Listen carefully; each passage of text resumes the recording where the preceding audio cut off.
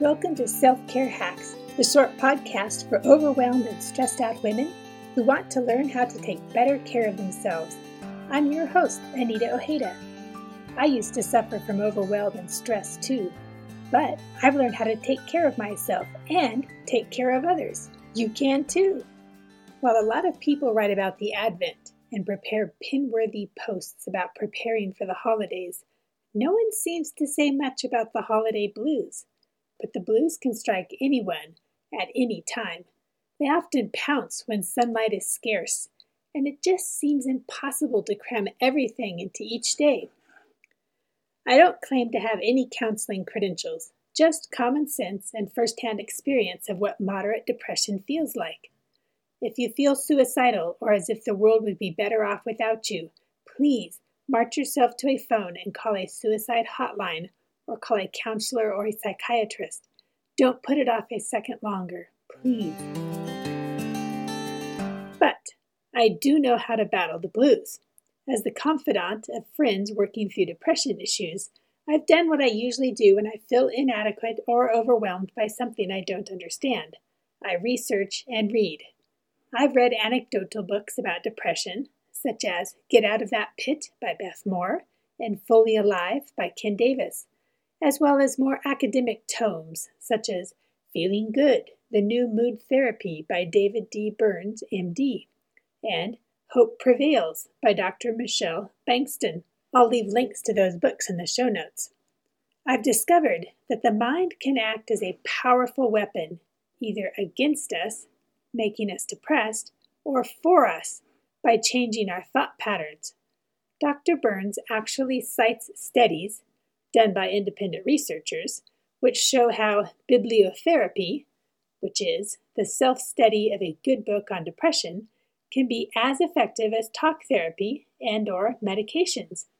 Once again, it all depends on a person's level of depression and the root causes. Both Dr. Burns and the other authors I've read agree that a person can use his or her mind to assist with recovery from depression.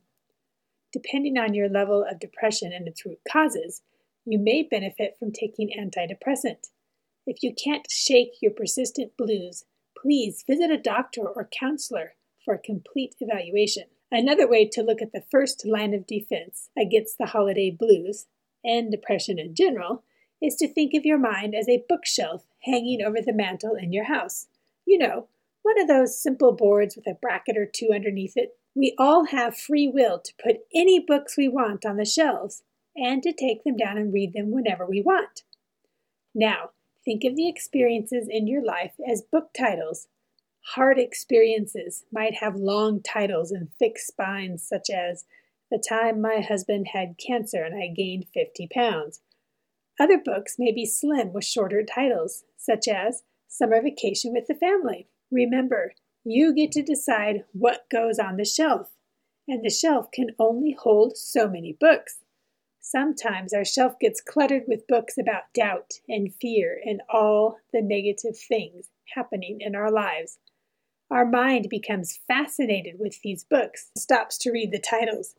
As we read the titles, we imagine the scenarios on the pages within. I've been known to pull down the book titled Anita Has No Friends and read myself into the dumps.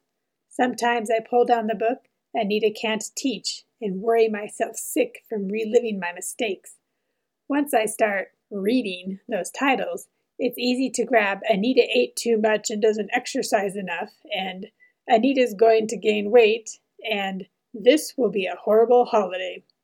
When this happens, I find myself with a full-fledged case of the blues, or even worse, the blues' older, meaner sibling, depression. To remedy the situation, I have to clean out my bookshelf.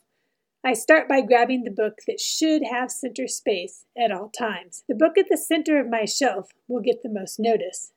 Unfortunately, the Bible often gets pushed aside when I'm feeling down. But I've learned to turn to the Psalms when I start feeling blue. I can always relate to something in the Psalms.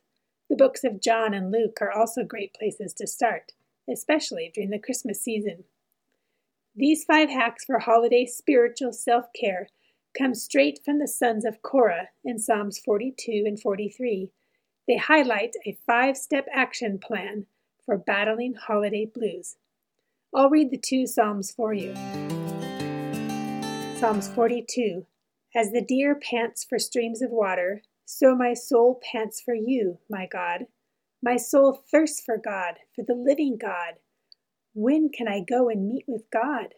My tears have been my food day and night, while people say to me all day long, where is your God? These things I remember as I pour out my soul, how I used to go to the house of God under the protection of the Mighty One, with shouts of joy and praise among the festive throng. Why, my soul, are you downcast? Why so disturbed within me? Put your hope in God, for I will yet praise him, my Savior and my God. My soul is downcast within me. Therefore I will remember you from the land of the Jordan, the heights of Hermon, from Mount Mizar. Deep calls to deep in the roar of your waterfalls. All your waves and breakers have swept over me. By day the Lord directs his love. At night his song is with me, a prayer to the God of my life. I say to God my rock, why have you forgotten me? Why must I go about mourning, oppressed by the enemy? My bones suffer mortal agony as my foes taunt me, saying to me all day long, where is your God? Why, my soul, are you downcast? Why so disturbed within me? Put your hope in God, for I will yet praise him, my Savior and my God. Psalm 43. Vindicate me, my God, and plead my cause against an unfaithful nation. Rescue me from those who are deceitful and wicked. You are God, my stronghold. Why have you rejected me? Why must I go about mourning, oppressed by the enemy? Send me your light and your faithful care. Let them lead me. Let them bring me to your holy mountain, to the place where you dwell. Then I will go to the altar of God, to God, my joy and my delight. I will praise you with the lyre, O God, my God. Why, my soul, are you downcast? Why so disturbed within me? Put your hope in God, for I will yet praise him, my Savior and my God. Hack number 1, desire God. Psalms 42, 1-3. As I fix my eyes on God, I find that some of those nasty titles slip off the shelf naturally. After all, my mental bookshelf has no bookends. Sometimes I grab one of the books off the floor and read the titles again. But I have a choice. I can toss them or put them on the end of the shelf. But I don't allow myself to put them in the middle of the shelf where they grab my attention throughout the day. Hack number 2. When you start having negative thoughts, Psalms 42:4, fix your eyes on God. Psalms 42:5. This element is so important it's repeated 3 times in the passage. Don't let your eyes stray to the books on your shelf that talk about the negative things you've done in your life, or the negative things people have done to you. Instead, listen to an uplifting song. Pull up your YouVersion Bible app and read the verse of the day. Phone a friend and ask for prayers. Do something positive to avoid the negative. Hack number 3. It's okay to have angry, sad thoughts, but counteract them as soon as possible. We find this in Psalm 42, verses 9 and 10. Many of the Psalms are laments to God. They use strong language and sound like the written equivalent of shaking one's fist at the Almighty. God can handle our anger, pain, and resentment. He doesn't mind our questions. Rail away. But don't stay there. Move on to hack number 4. Hack number 4. List God's wondrous works to counteract negative thoughts. Psalm 42, 6-8. When you start listing God's wondrous works, you fill your shelf with new titles. This narrows down the space for negative books. When I do this, I discover more and more titles popping up on my shelf, things like my 1000 Gifts journal, or photo books of all the amazing birds and animals I've seen. Consider the platypus. What a wondrous act of God, eh?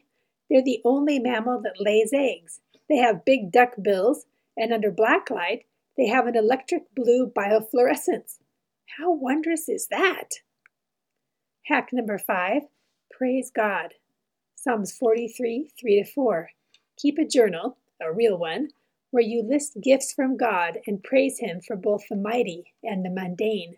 When you fill your bookshelf with positive titles from the middle out, books will start falling off the edges. After all, this is an open bookshelf with nothing to keep books on it. So this holiday season, know that you are not alone, especially with the pandemic restrictions, financial worries, and a year that no one could have ever imagined. It would be easy to slip into the blues. Here's one bonus hack to help you this holiday. Do something for someone else. It's amazing how reaching out to someone can also lift our own spirits and take our mind off the negative books on our mental bookshelf. I'll leave a link in the show notes that has ideas for helping a caregiver this Christmas. Use the power of your mind to fit every loose thought and emotion and impulse into the structure of a life shaped by Christ. That comes from 2 Corinthians 10:5 in the Message. So don't forget these hacks if you start to feel blue this holiday. Hack number 1, desire God. Hack number 2, fix your eyes on God. Hack number 3, lament. Hack number 4, list God's wondrous works. Hack number 5, praise God. And if you can, help someone in need as the icing on the cake. Come back next week when I talk about why I quit setting New Year's resolutions.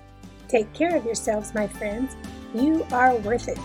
You can find me at selfcarehacks.net or check out the show notes for links to my social media accounts. If you enjoyed this podcast, take the time to tell a friend. Together we can build each other up and teach each other how to take better care of ourselves. I'll see you here next Tuesday with more self-care hacks to help you overcome the overwhelm.